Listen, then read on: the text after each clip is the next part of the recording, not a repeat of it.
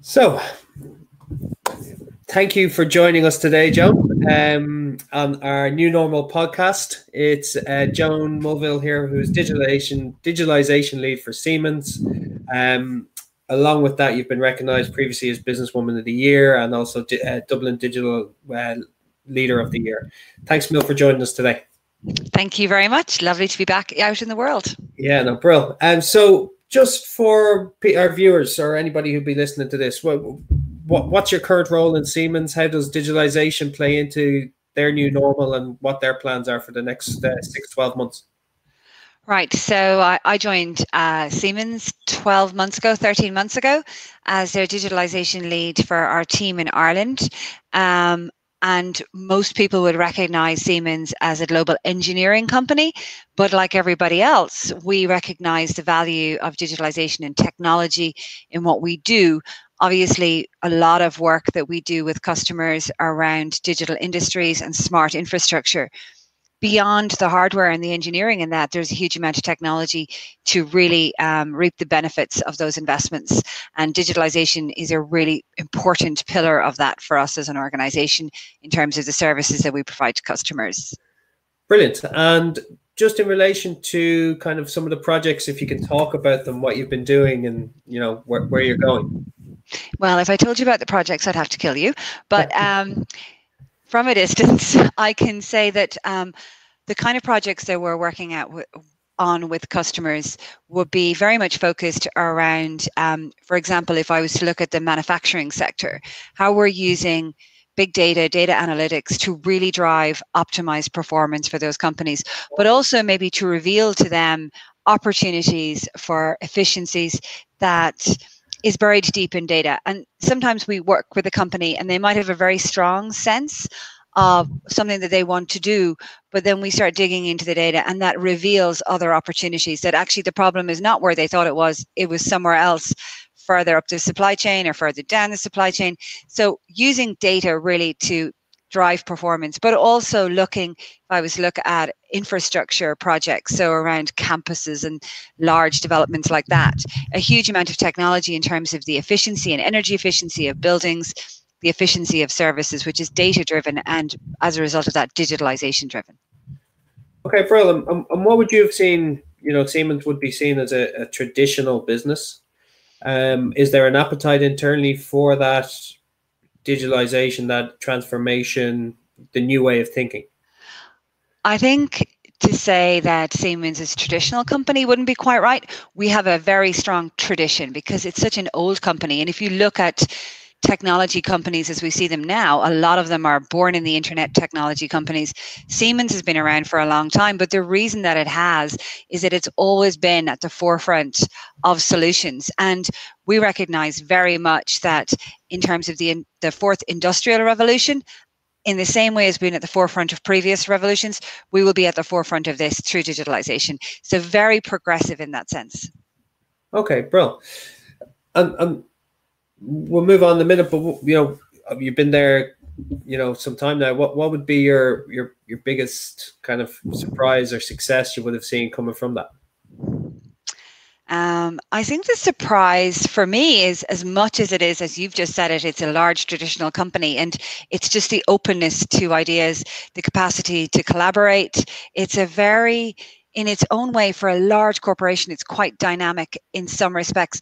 In terms of its customer facing, obviously, like any large corporation, you know, things don't always turn really, really fast. And I was used to working when I was in the Irish Internet Association, a 2-person organization. You wake up one day going, we're going to do this. And that happens immediately. And this time it's, you know, it's a larger organization, but there is a real openness to ideas. And I think that's been really good. I shouldn't say a surprise, but it has been, they're really lovely people to work with.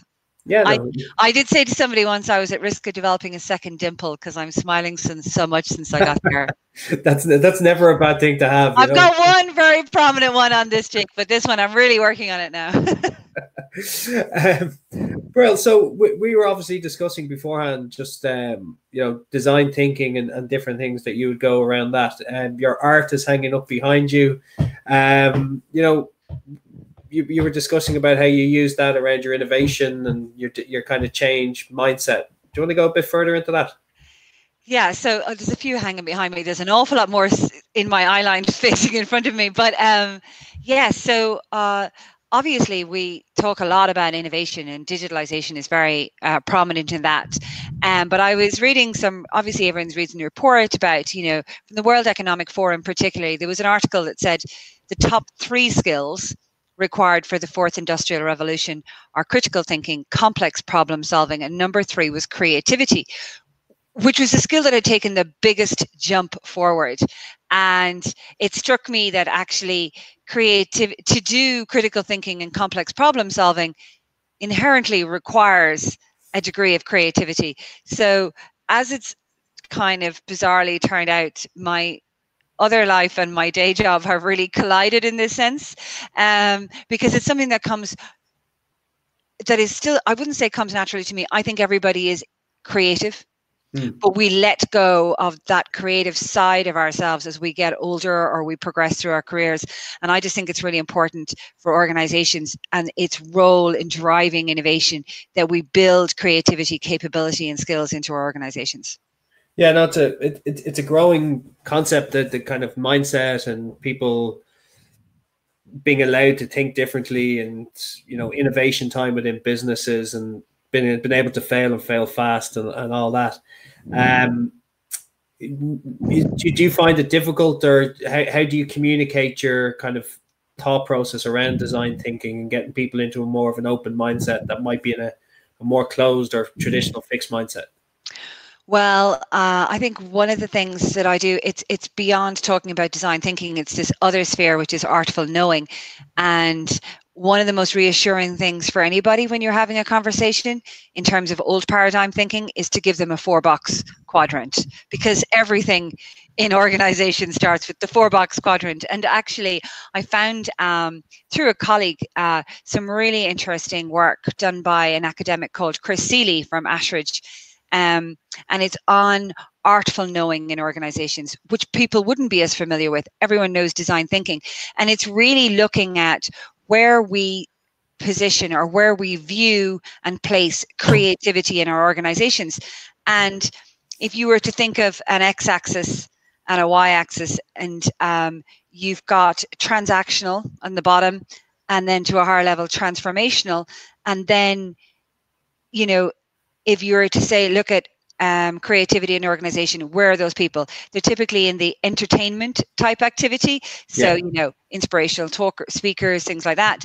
And then you've got branding type activity.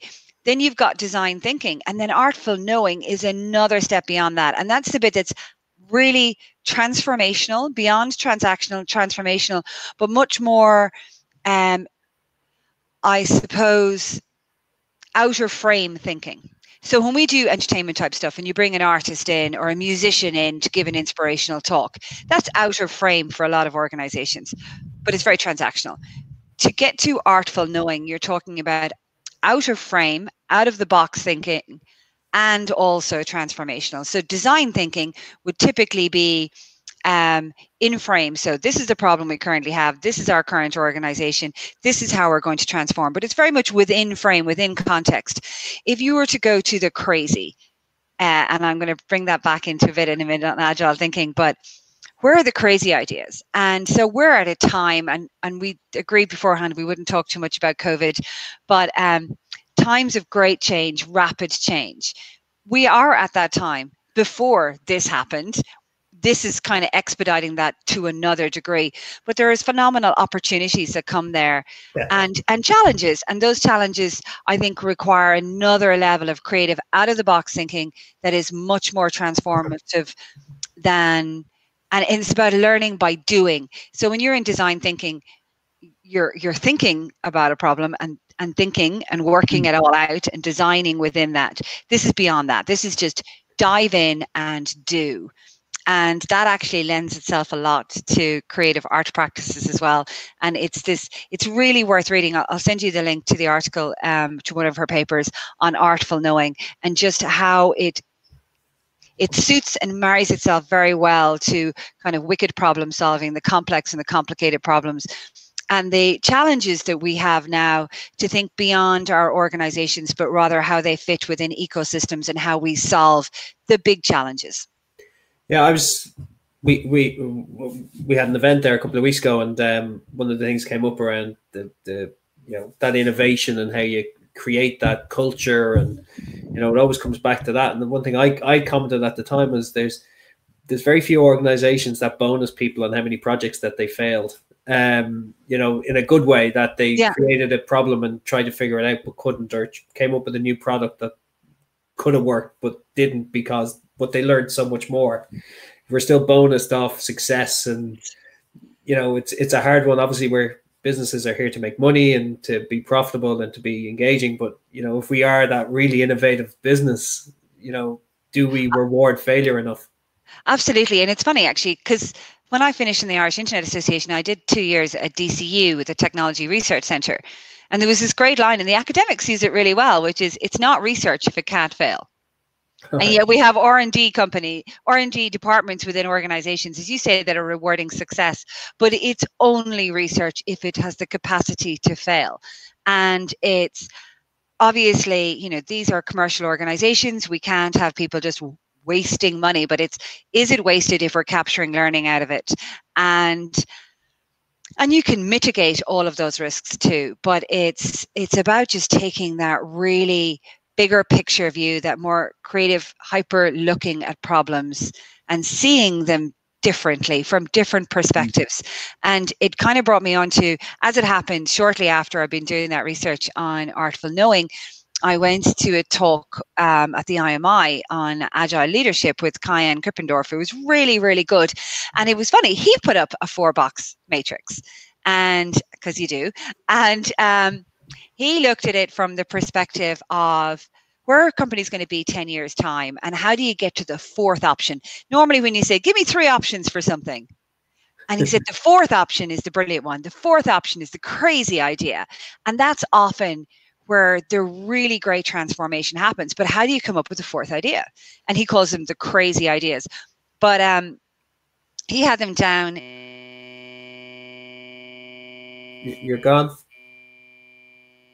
Checked my charger for my laptop. It's going to die. Oh my goodness. I'm so sorry. I never even thought to plug in the laptop. There we go. We need your laptop. We need my laptop working. So he was looking at impact and effort. So you're assessing ideas, and you've got low degree of effort, low degree of impact. That's a waste of time. Then you've got a high degree of effort and a high degree of impact, a high degree of effort. That's a total waste of time. Why would you do that? Then you've got less effort, moderate impact, and you're going, okay, well, that's fine, but that's a kind of a tactic. And then you've got high effort, high impact, winning ideas. And then you've got you've got low impact and effort. So then you've got the crazy ideas, or high impact and high effort. So I looked at that 4-box matrix, and I dropped it on top of my other 4-box matrix, and I realized that Artful Knowing sits in the same quadrant as the crazy ideas. And I'm going, oh, that's very interesting. And the winning moves overlaid perfectly onto design thinking. It's logical, it's rational. And then the entertainment stuff fell into the box of waste of time, and the branding stuff fell into tactics. So it was interesting for me, 2 different perspectives coming at how do you get to the 4th option? How do you get to the crazy idea? And what skills do you need for that? And creativity and this more artful perspective on problem solving just kept coming up as a recurring theme. And would you say that's the ability to find the 4th option is down to leadership, or would that be something within a business allowing people to even think like that, where it's not very linear? Or is that can it be a large company? Does it have to be one of the new challenger companies, growing companies? Do you think it's...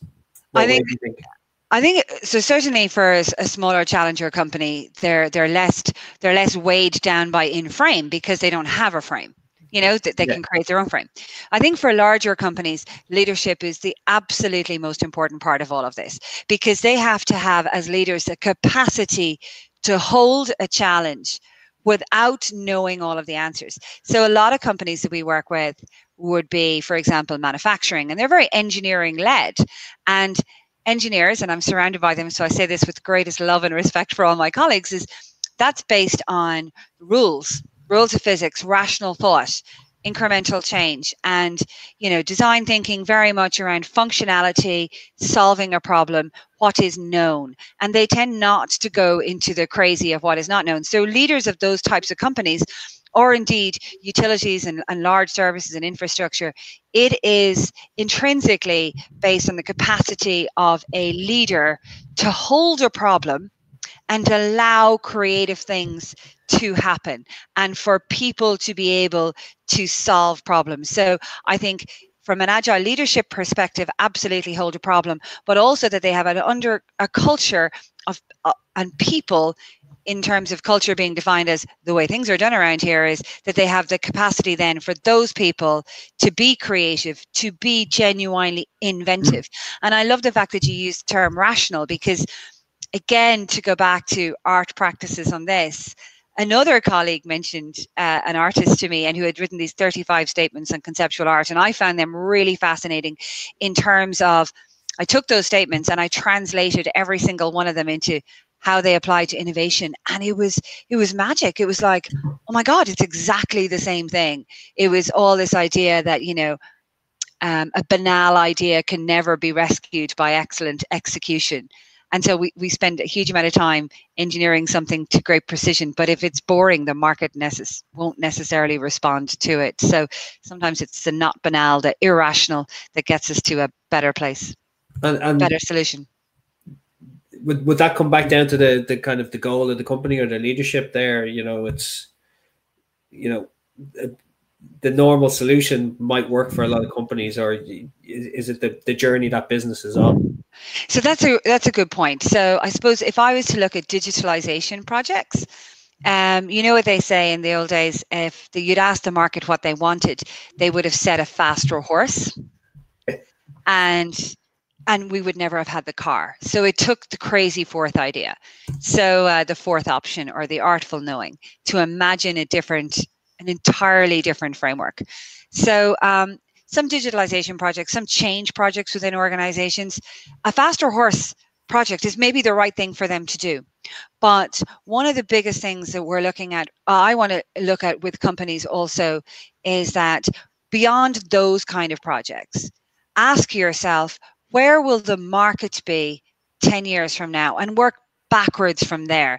Don't start with we all talk about the situation analysis of strengths, weaknesses, opportunities and threats. And when we talk about opportunities and threats, they tend to be kind of short to medium term because they're known opportunities and known threats. But take yourself to the extreme, take yourself to 10 years time and work backwards from there and say, right, okay, maybe our market will have disappeared completely. So instead of trying to hang on to it or what we know more, take that bigger plunge and say, right, okay, this is where it's going to be 10 years time. How do we get to be, what are the solutions that people are going to want then?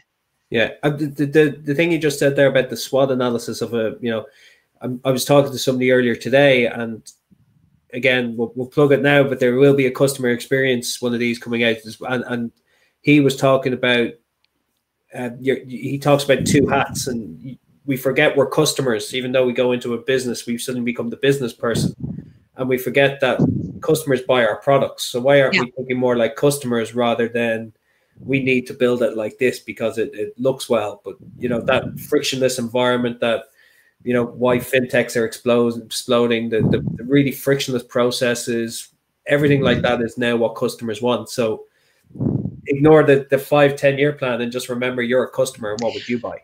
That's a beautiful example of another one of the statements that applies so beautifully. When we get too good at our art, we make slick art. We stop challenging ourselves. So if you think about some companies that have beautifully designed products named after fruit, for example. One to my right here. Yeah, okay. So they make beautiful projects. They broke every single convention of what a phone was when they put a smartphone in our hands. the convention of what does a phone do was to make a call, and now it's your fitness device, it is your GPS, it is your video camera, it is your Walkman, it is everything. So they broke every convention of what they were to do. But the thing is, you have to ask yourself now, when is the next big convention breaking going to happen there? Because you get really good at what you do, and you just make slicker versions of what you've already been making. And there hasn't been any big convention breakthrough now in about 10 or 12 years in that.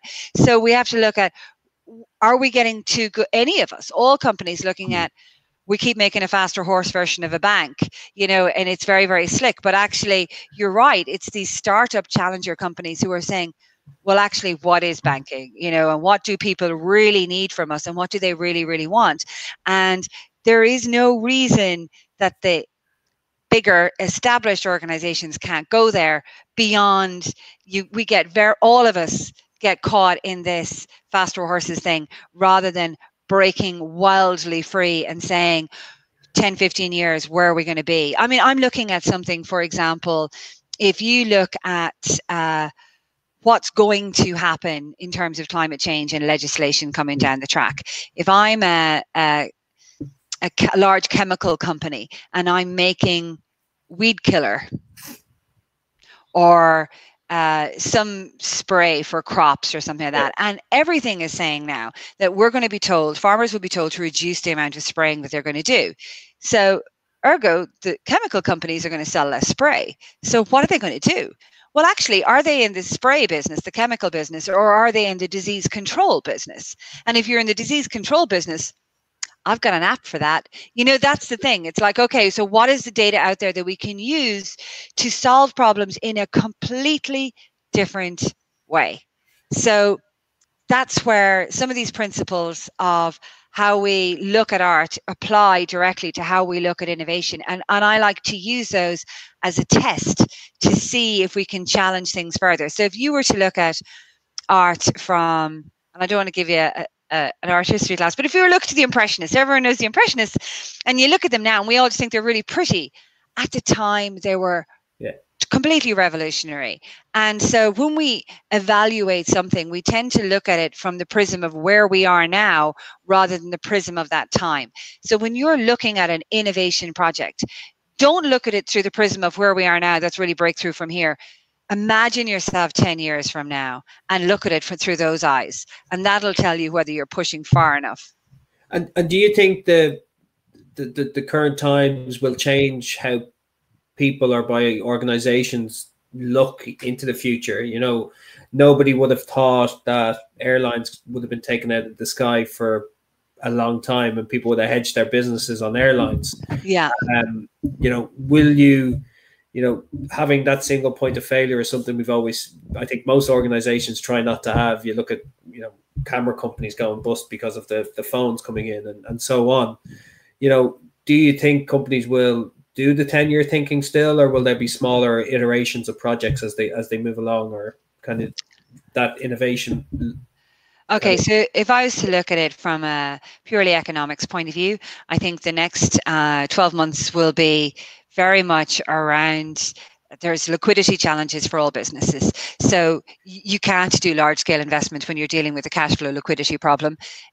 With optimism, I will say that the depth of that recession, given that the underlying businesses were strong, the underlying fundamentals of most of those businesses were strong, they should be able to bounce back. The challenge will be, are the customers going to behave in the future the same way as they did up until now? Are there new behaviors, habits, consumer behavior going to change how we view what's important to us in life? And maybe we will never go back to buying fast fashion when you've weaned yourself off, 3 months of, shopping. Like what's really important to us now? So we don't know. I think this is also pointed to fragility in people's supply chain, in terms of, capacity to get access to raw materials, things like that, their capacity to manage uptime and downtime within manufacturing. So there's there's loads of things going to be in the short term that have to be addressed. But I think for the longer term, I think major shifts like this will always drive some big fundamental correction or change in terms of maybe how the world works.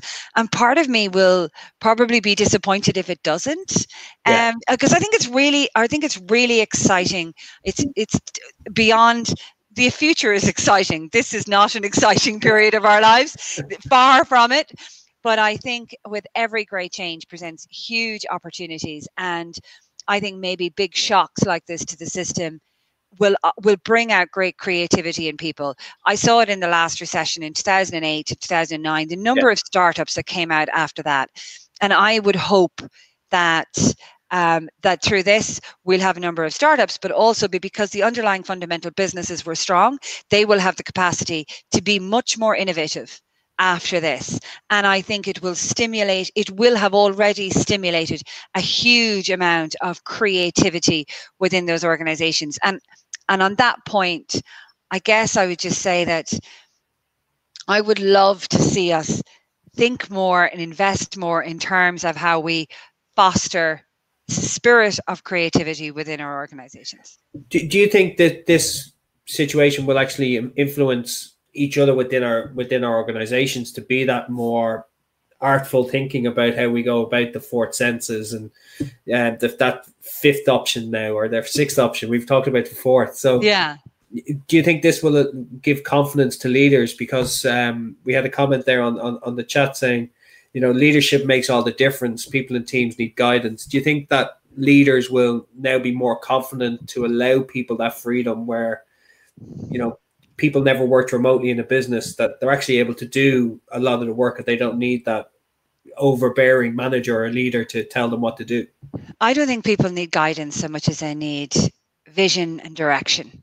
And they need the capacity then to express and expand within that. So, that whole idea of I'm going to put a man on the moon, and then that's the big goal.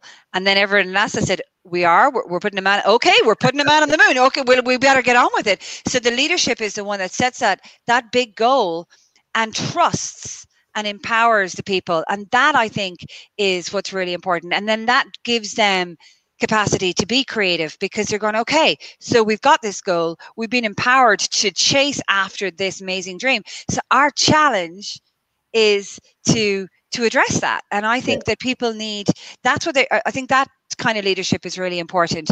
And the leader then has to step back and try not to micromanage all of that in that very agile way of there are no leaders, there are no managers. It is everybody is solving the problem together. And that's something that I really strongly believe in, because I think you mentioned that point, when people are not off now, but they're stepping back from day to day. I have been saying this for years, just in terms of my life and even beyond painting or whatever. I think it's really important that we have to ebb to be able to flow, and that creativity is not something that you go in and turn on every day. It is something that is sometimes it's happening when you're painting the garden fence, not when you're painting a picture. That's when you're in your ebb time. I think there's a huge opportunity for reflection and creativity now, that when people are back to, Maria, whatever normal means, that there will be so many ideas, because people will have looked at their business not from inside it, but actually from outside it. And I think that will spawn some really exciting stuff.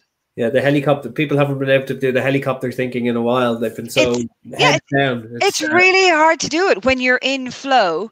And it's funny, even, I had been asked to give a guest lecture, obviously I'm not doing it now, on how I use agile methodologies for painting. But actually I said, well, I'll do that. And I do use it, a lot of Scrum methodology when I paint. But a really important part of that for me is in the middle of a painting, I take a photograph of it and look at it through a different lens, like literally a different lens, so that I can see it objectively. I can't see it when I'm standing over it. I need to take a photograph of it, walk away, do a Scrum meeting with myself and come back. And that's what really got me thinking about how then I can apply the practices of art, how they would apply to innovation in the same way as I take principles of innovation and apply them to art.